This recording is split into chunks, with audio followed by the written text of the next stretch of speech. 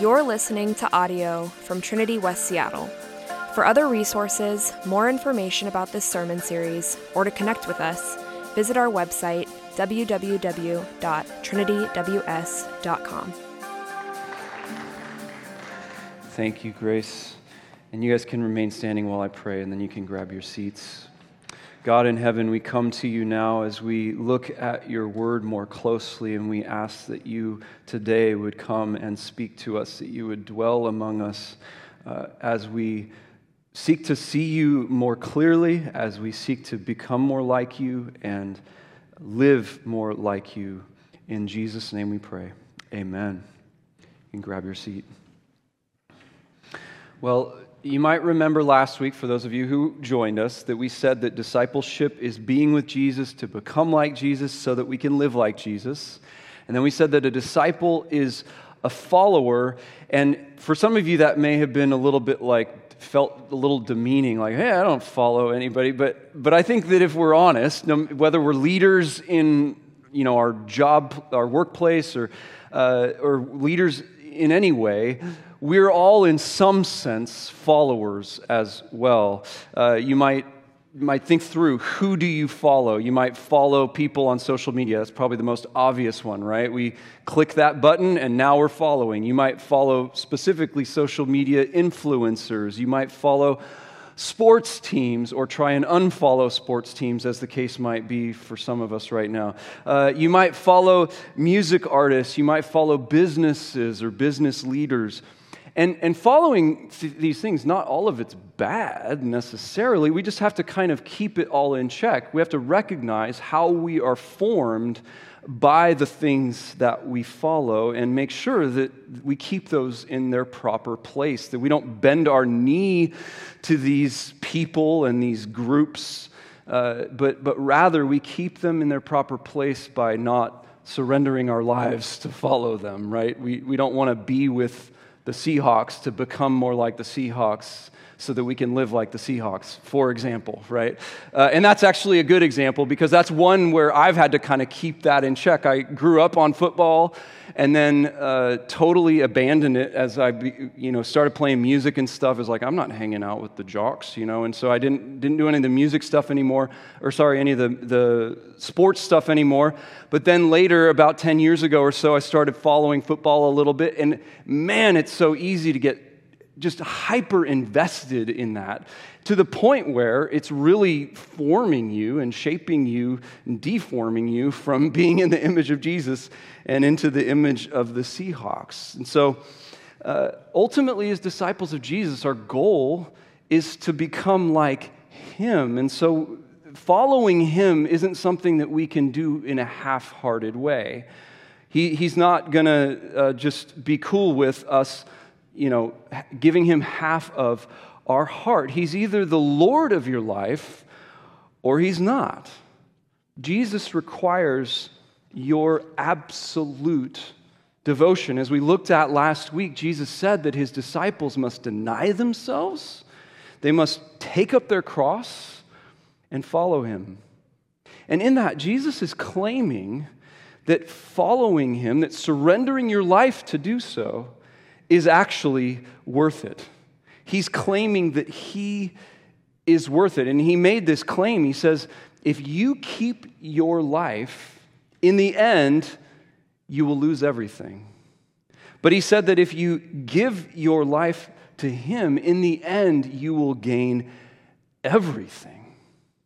And if you've been a Christian for a while, you've probably heard these words of Jesus, maybe even a lot. And you might have grown a little bit numb or immune to hearing how radical it is what He is saying. Just think about this.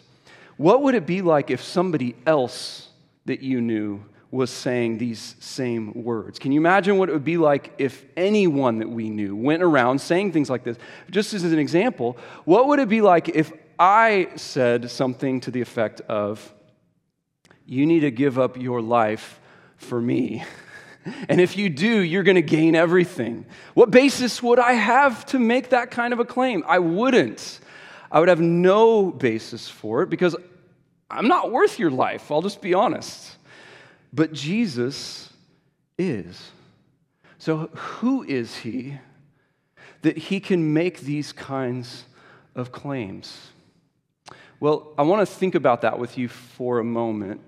And to kind of get things started, we really have to start with just the fact that Jesus he's not a myth. It's not just made up stories. Jesus is not an idea or a belief system, even though Christianity is a faith and a religion, and there's some belief system there. We have to remember, following Jesus is following a person. And so who is this Jesus? Who is Jesus? The answer to that question really depends on who you ask. Who is Jesus? Let's think about a few things that the world might say about who Jesus is. First off, let's just look at some other world religions. For example, Islam, right?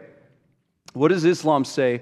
They say that Jesus is only a prophet, that he's actually second in importance to Muhammad. So while they might think that Jesus is great, they definitely don't think that Jesus is God. How about Jehovah's Witnesses? They deny that Jesus is God in the flesh. They actually deny the Trinity. They say that Jesus is Michael the archangel who became a man and created everything. Okay? Jehovah's Witnesses. Mormonism says that Jesus is, get this, you might not know this, Jesus is the half-brother of Satan. Okay? And that he's not just the Son of God in the way that we think of it in Christianity. They think that Jesus is the Son of God in a very literal sense, that he was conceived through sexual relations between God the Father and Mary. Okay? That's what Mormons believe. Christian Science, they deny that Jesus Christ is God, or that he reflected the fullness of God, or even that he died on the cross. How about the New Age movement? Well, that's about as diverse as anybody could imagine, but generally there's a big swath of people in the New Age movement who believe that Jesus was a man who kind of attained spiritual enlightenment, kind of like Buddha, and that he paves a way to, offer enlightenment to those who follow him, to the point where you can actually become divine if you do it. Others might say all kinds of other things. You imagine what it would be like if you went up to someone at work or on the street. Who is Jesus? Who do you believe Jesus is? Which, by the way, is a great way to engage somebody on a conversation, a spiritual conversation. But some people, I bet most people around here would say something like, oh, he's a good teacher, right? Or some people might be like, no, he's a crazy person. And this is a little bit like what C.S. Lewis said. He said, Jesus... He's a very polarizing person. And you can't stay in that safe space of saying, oh, he's just a good teacher. The claims that Jesus made, the things that Jesus said, he's either a lunatic, a liar, or Lord. And that is the reality of what we have to face when we face the question of who is Jesus. What do you say? How do you answer that question? Jesus actually asked his disciples that question. He says, who do you say that I am? Well, I think that we need to look at what the Bible says to answer that question, and that's what we're going to do. We heard it read earlier, and we're going to dig a little bit more deeply into it now, into John chapter 1, if you want to turn there in your Bibles. And I want to encourage you, if you have one of those workbooks, you can pop it open to the page that we're on and look at the scripture there. It's all laid out in the workbook. And I want to encourage you, as I'm reading, just circle or highlight or underline things that answer that question. Who is Jesus? What in this passage is telling you, or what is this passage telling you about who Jesus is? John chapter 1, beginning in verse 1. In the beginning was the Word, and the Word was with God, and the Word was God. And I want to pause there for just a second, because John is doing something very interesting here. John's the author. He's borrowing a word from Greek philosophy. This is the word that we translate as word. And the Greek word is logos, and it meant something to the effect of This was the wisdom by whom the universe exists. So Greek philosophers looked around and they said, man, the way that everything is ordered in creation, this is amazing how everything works so well together. There must be some kind of incredible wisdom that is underlying all of what we see here in front of us. And it was almost like a force, if you will, and you Star Wars nerds, you're probably picking up on that. Yeah, it's a lot like the way that the Star Wars movies talk about the Force is similar to how the Greek philosophers thought about this word logos, the word. And so John here is taking their idea, but he's revising it. John is saying, yeah, what you thought was just this kind of impersonal wisdom and force behind everything that's created, that was actually God himself. And so he goes on to explain this. Verse 2, he was in the beginning with God. All things were made through him, and without him was not anything made that was made. In him was life, and the life was the light of men. The light shines in the darkness, and the darkness has not overcome it. And then jump ahead to verse 14. And the Word became flesh and dwelt among us, and we have seen his glory, glory as of the only Son from the Father, full of grace and truth.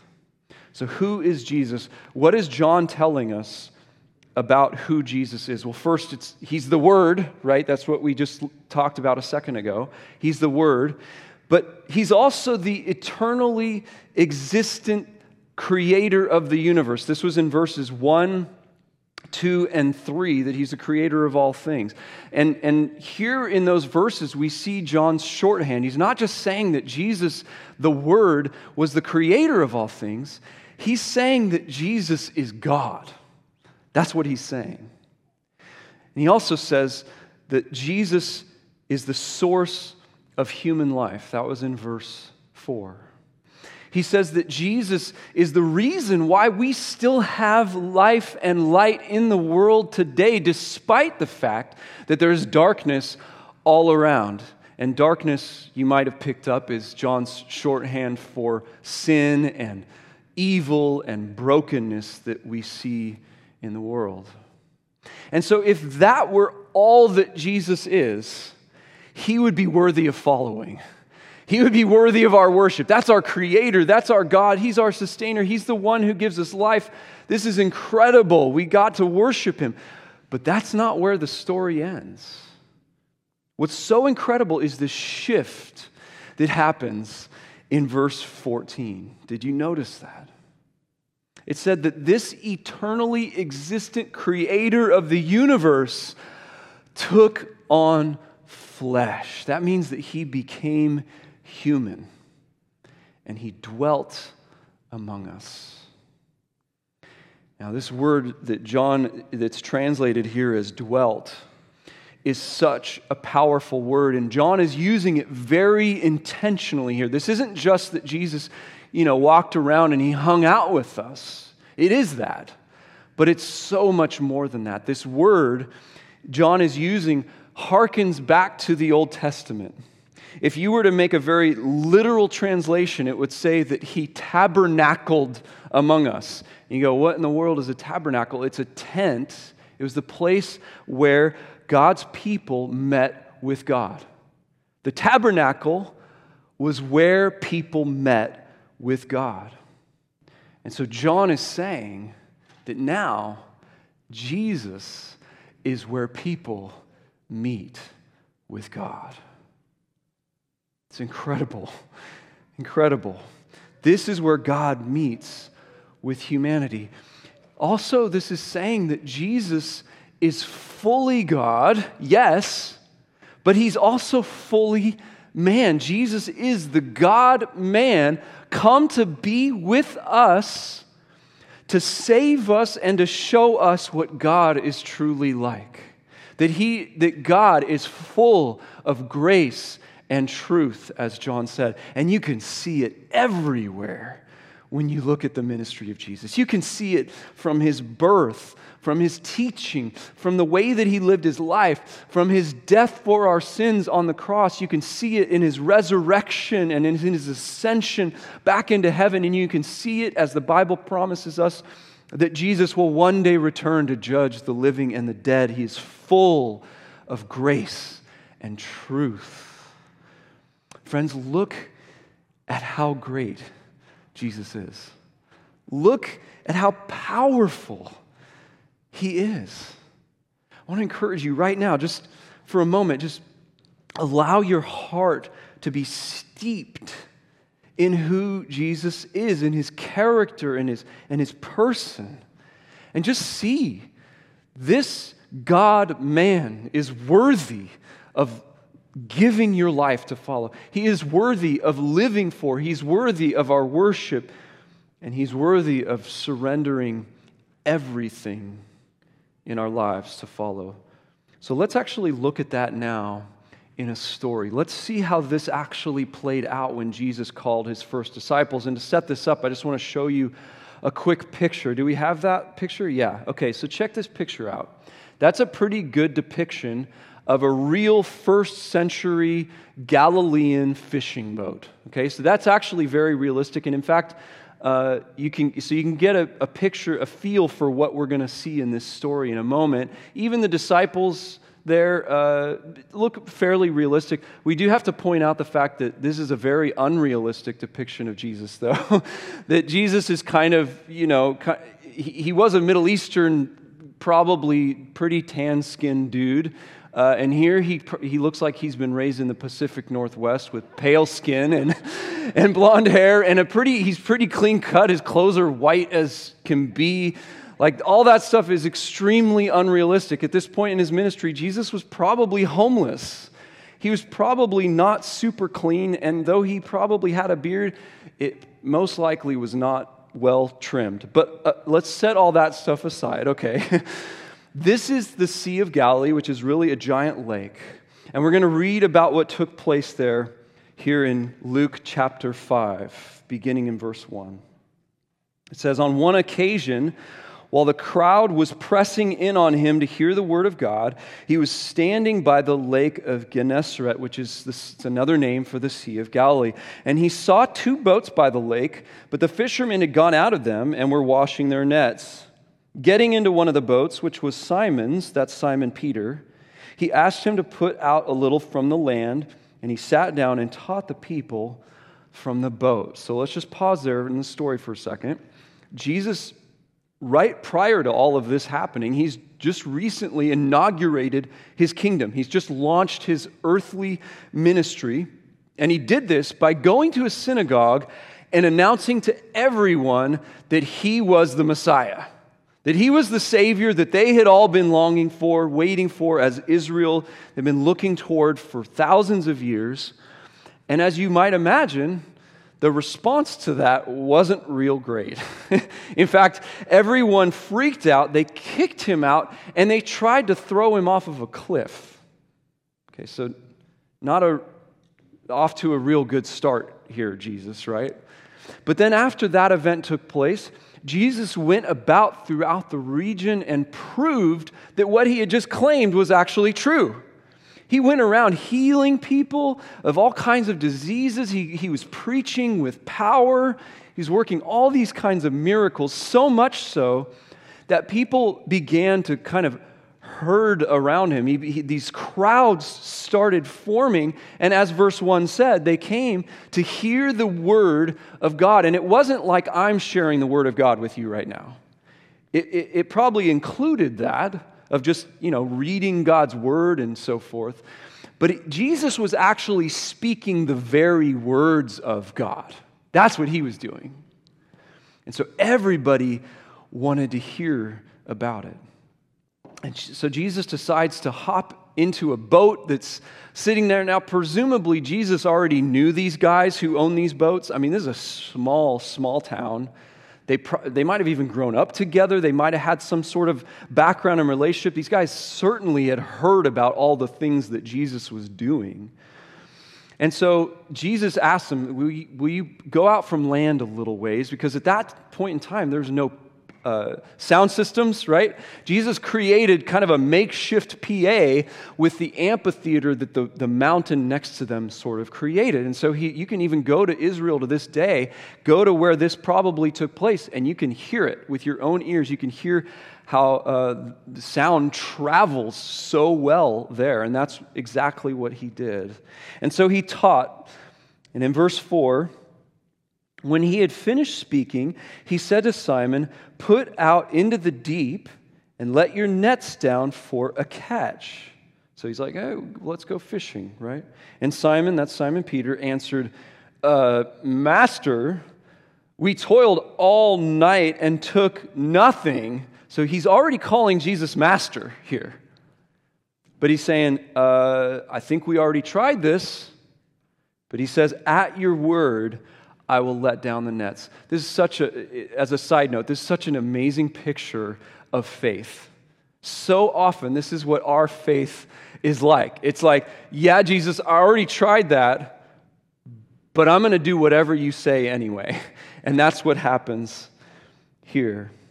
And when they had done this, they enclosed a large number of fish, and their nets were breaking. That's how many fish were there. They signaled to their partners in the other boat to come and help them, and they came and filled both boats so that they began to sink. That's a lot of fish. But when Simon Peter saw it, he fell down at Jesus' knees, saying, "Depart from me, for I am a sinful man, O Lord." For he and all who were with him were astonished at the catch of fish that they had taken. And so also were James and John, sons of Zebedee, who were partners with Simon. They were all business partners. They had this fishing business. And Jesus said to Simon, "Do not be afraid. From now on, you will be catching men." Or as Matthew's gospel says, "You will be fishers of men." And when they had brought their boats to land, they left everything and followed him. And so Peter, Simon Peter here, he catches a glimpse of Jesus as Lord. He sees it. This is the same Jesus that we just saw in John chapter 1. This incredible creator and sustainer of the universe in human form, in the flesh. Simon Peter, he saw how Jesus taught, and this incredible gift of sharing God's word with power and full of grace and truth. He saw how Jesus has full authority over creation because he's the creator and sustainer of all things. And as Peter stands in Jesus' presence, he realizes the disparity between them. He realizes he's a sinful man. Perhaps he saw that before, but now his sinfulness has become all the more clear, all the more acute, and he sees how far away he is from this Jesus who is holy, who is God in the flesh. And so what does he do? How does he respond initially?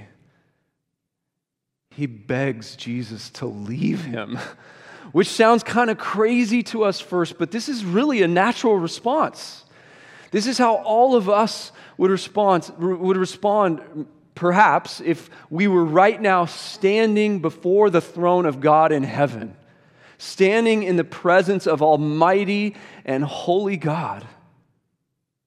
And yet that's not the only response that we might have to God's holiness. It's not the only way that God's holiness works. You see, the holiness of God, it does repel or expel evil. It does do that. But for those of us who are willing, it actually does that in you. It actually casts that evil out of the human heart. It removes the stain of sin and the filthiness of sin and the sinfulness of sin and allows us to draw near to God. See, God's holiness, it doesn't leave us unchanged. Either we want to get away from it, or God will get the evil out of our own hearts so that we can come close to Him. So we might resist it, and in the end, that would destroy us. But we may also find ourselves so attracted to it that we find God's holiness actually changing us and transforming us. And so it is with Jesus. At the end of the story, what does Jesus say back to Peter? How does he respond to him? He turns to Peter and he says, "You don't have to be afraid. You don't have to be afraid. You don't have to be cast away from my presence. No. Come. Come and follow me. Come surrender to me. And you will become like me. You'll become a fisher of people just like I am." And friends, our response should be the same as Peter's and the other disciples with him. Our response should be awe and wonder at this Jesus, which is definitely going to lead us to confessing our sin before Him, because we'll see that same disparity. But it should also be leaving everything so that we can follow Him, surrendering everything so that we can follow Him. Have you surrendered everything to Jesus? Now, depending on where you're at in the journey of faith or in even exploring who Jesus is, you might answer that question differently. Maybe your friend dragged you here today and you're not really sure about Jesus. You're kind of in a phase of just asking questions. That's great. That is a good thing. And in fact, I hope and we hope that we can be a safe place to have a really open and honest dialogue about what it is that we believe and who Jesus is, and press in on those real issues. I would love to talk with you if that's you. Let's talk. But maybe some of you are here and you've been doing that a really, really long time. And I just want to press a little bit on that and say, what's holding you back? What's it going to take for you to start following Jesus? What's the resistance? For others who are here, maybe you prayed a prayer once, right? You prayed a prayer once and that had absolutely no effect on how you chose to live your life after that moment. A lot of us, go to youth camps, for example, and we have that moment where we're there and someone says, with every head bowed and every eye closed, I want to see a raise of hands. We were talking about this as a staff this week. And I just got to say, that can be a place where people make a real commitment to Jesus. That's a good thing. But that is not a great way to set up what it means to follow Jesus. Following Jesus is a very wholehearted and public thing that we do. It's a public declaration. And so if that's you, friend, today, maybe today could be the day that you actually act on that commitment, that profession of faith that you made. Maybe today, friend, is the day that you actually surrender your whole life to Jesus. For others, perhaps you've been following Jesus for a long time and you've had a lot of ups and downs, striving and falling, stumbling. This today is a moment to thank Him. Today is a day to thank Him for saving you, for giving you new life, for bringing you on this journey of faith, for allowing you to know Him and to be in fellowship with Him and to become more like Him. Today is a day for that. But it's also a good time to reflect on any areas of your life where you're holding back. Are there any areas of your life that you have not yet surrendered to Jesus? And some of you might be thinking, well, I don't know, I kind of go through these different areas of my life. I think about my finances, about my work, about my relationships. I don't know that I need to surrender those things. And I just got to be clear here. I don't think you should surrender, for example, your marriage or your family to Jesus in the sense of leaving it so that you can follow him, okay? That's not what I'm trying to get at. Maybe submit is a better word for you, okay? Have you submitted it to Jesus? Have you brought all of those things to Jesus and said, you can have your way in this part of my life, and I will do anything that you want me to do. Allow this area of my life to be conformed to your will and to your ways. That is what we're talking about when we talk about leaving everything or surrendering everything to follow Jesus. Some of you guys might know Shan. He's one of our volunteer unpaid elders here at the church, and he's a big dude. Amen? Anybody know Shan? He's a big dude. He's big in every single way. And by the way, I did get his permission to share this. So if you're like, okay, what is going on here? He encouraged me to share it, actually. He was very happy to do it. And Shan's just a big dude. He's got a big personality. He's got a big voice. I think he's like 6'5" or something. He's just big. And that includes his weight. Even for his size, this has been a problem pretty much his whole life. He grew up in a family where unhealthy, and I would even say sinful eating habits were just a part of the water that he swam in. It was completely normal. He told me stories about like how they didn't eat any vegetables that weren't from a can, for example, and how cake is always on the counter in the household. And this is so extreme, this was such a big part of his life that he never even thought about it. He was actually ignorant that there could be another way to relate to food. He was ignorant that this way that he was raised is not faithful in stewarding our bodies as a Christian. And in college, he was a wrestler, which kept him super active, right? But once he graduated, he vowed that he would never exercise again. And he actually kept that vow. He, I think, was probably proud of it for a long time. But then he got married, which we all know is sort of a mile marker in our life, right? It's always that place where you can kind of look back and go, okay, that was a big turning point in my life. This thing or that thing happened. Since then, you can kind of remember other events that happened after that point. And he says, looking back, he realizes that he gained 10 pounds a year for the first 15 years of their marriage. That adds up real fast. 150 pounds in 15 years. And finally, a few years ago, he recognized his relationship with food was a significant problem.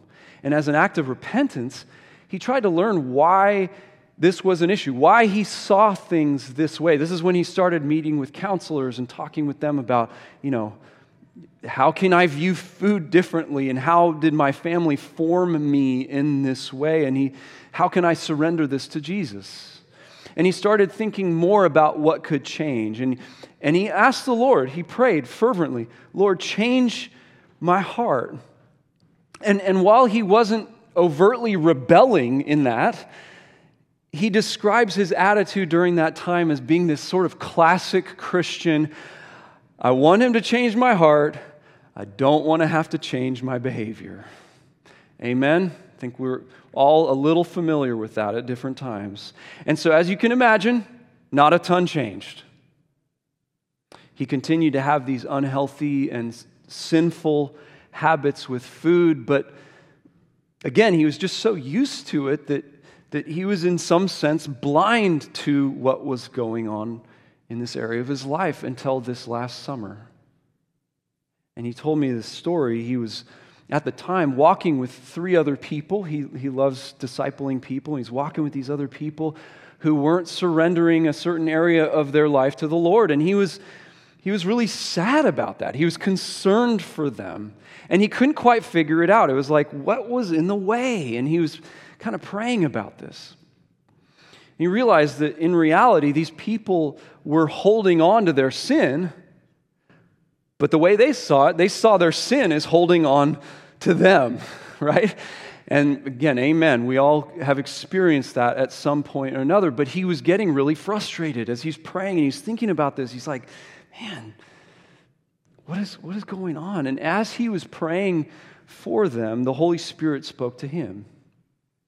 And he realized that while he felt bad about the way that he sinned with food, even since that time where he began to recognize that sinfulness, he continued to reserve the right to, as he says, eat what he wanted when he wanted.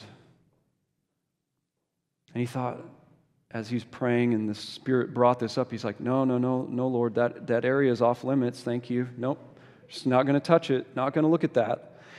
And of course, he realized almost immediately, how could I be a Christian and respond to the Holy Spirit that way? How could I have this one area of my life where I'm living as though Jesus can't have access to it? He can't touch it. He hadn't surrendered this area to the Lord. And as this became clear, he thought to himself, of course I want to surrender that to God. He immediately began learning more about healthy food habits and how to form those in his life, and began changing those habits and how he eats and when he eats. And of course he hasn't completely mastered this. Has been a couple of months, okay? But even now, when he stumbles, he realizes that he's stumbling because it's been a while since he's had that conversation with the Lord, and he's started to think that this thing is his again, and it's not something that belongs to Jesus. And so this story, you guys, it's kind of a long story, but it's just one example of what it might look like for us to surrender everything to Jesus. Shan responded to Jesus' call in his life as the most important thing in his life. He knew that he had to surrender everything. Nothing could be off limits. Nothing. And so the reason why I'm telling you this story is because I just think it's so common. All of us at one point or another will experience this, and all of us have to constantly be returning to this signpost. This follow signpost, and remember, Jesus is life. So we find new life in him, and we daily surrender our lives to follow him. Surrender is this ongoing activity in this journey of following Jesus. Jesus' first disciples learned this. They learned it as they watched Jesus live his life. They had no idea when they were at those fishing boats and with the fishing nets. They had no idea what it would mean that they were going to watch him deny himself and take up his cross on their behalf and on behalf of the sins of the whole world. And they had no idea that that decision to follow him and to leave everything would eventually lead to them denying themselves and dying in his name. Have you left everything to follow him? Will you surrender your life daily to follow him? It is absolutely worth it. Let's pray.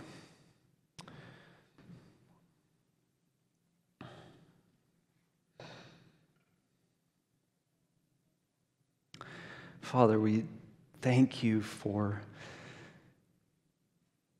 teaching us about your Son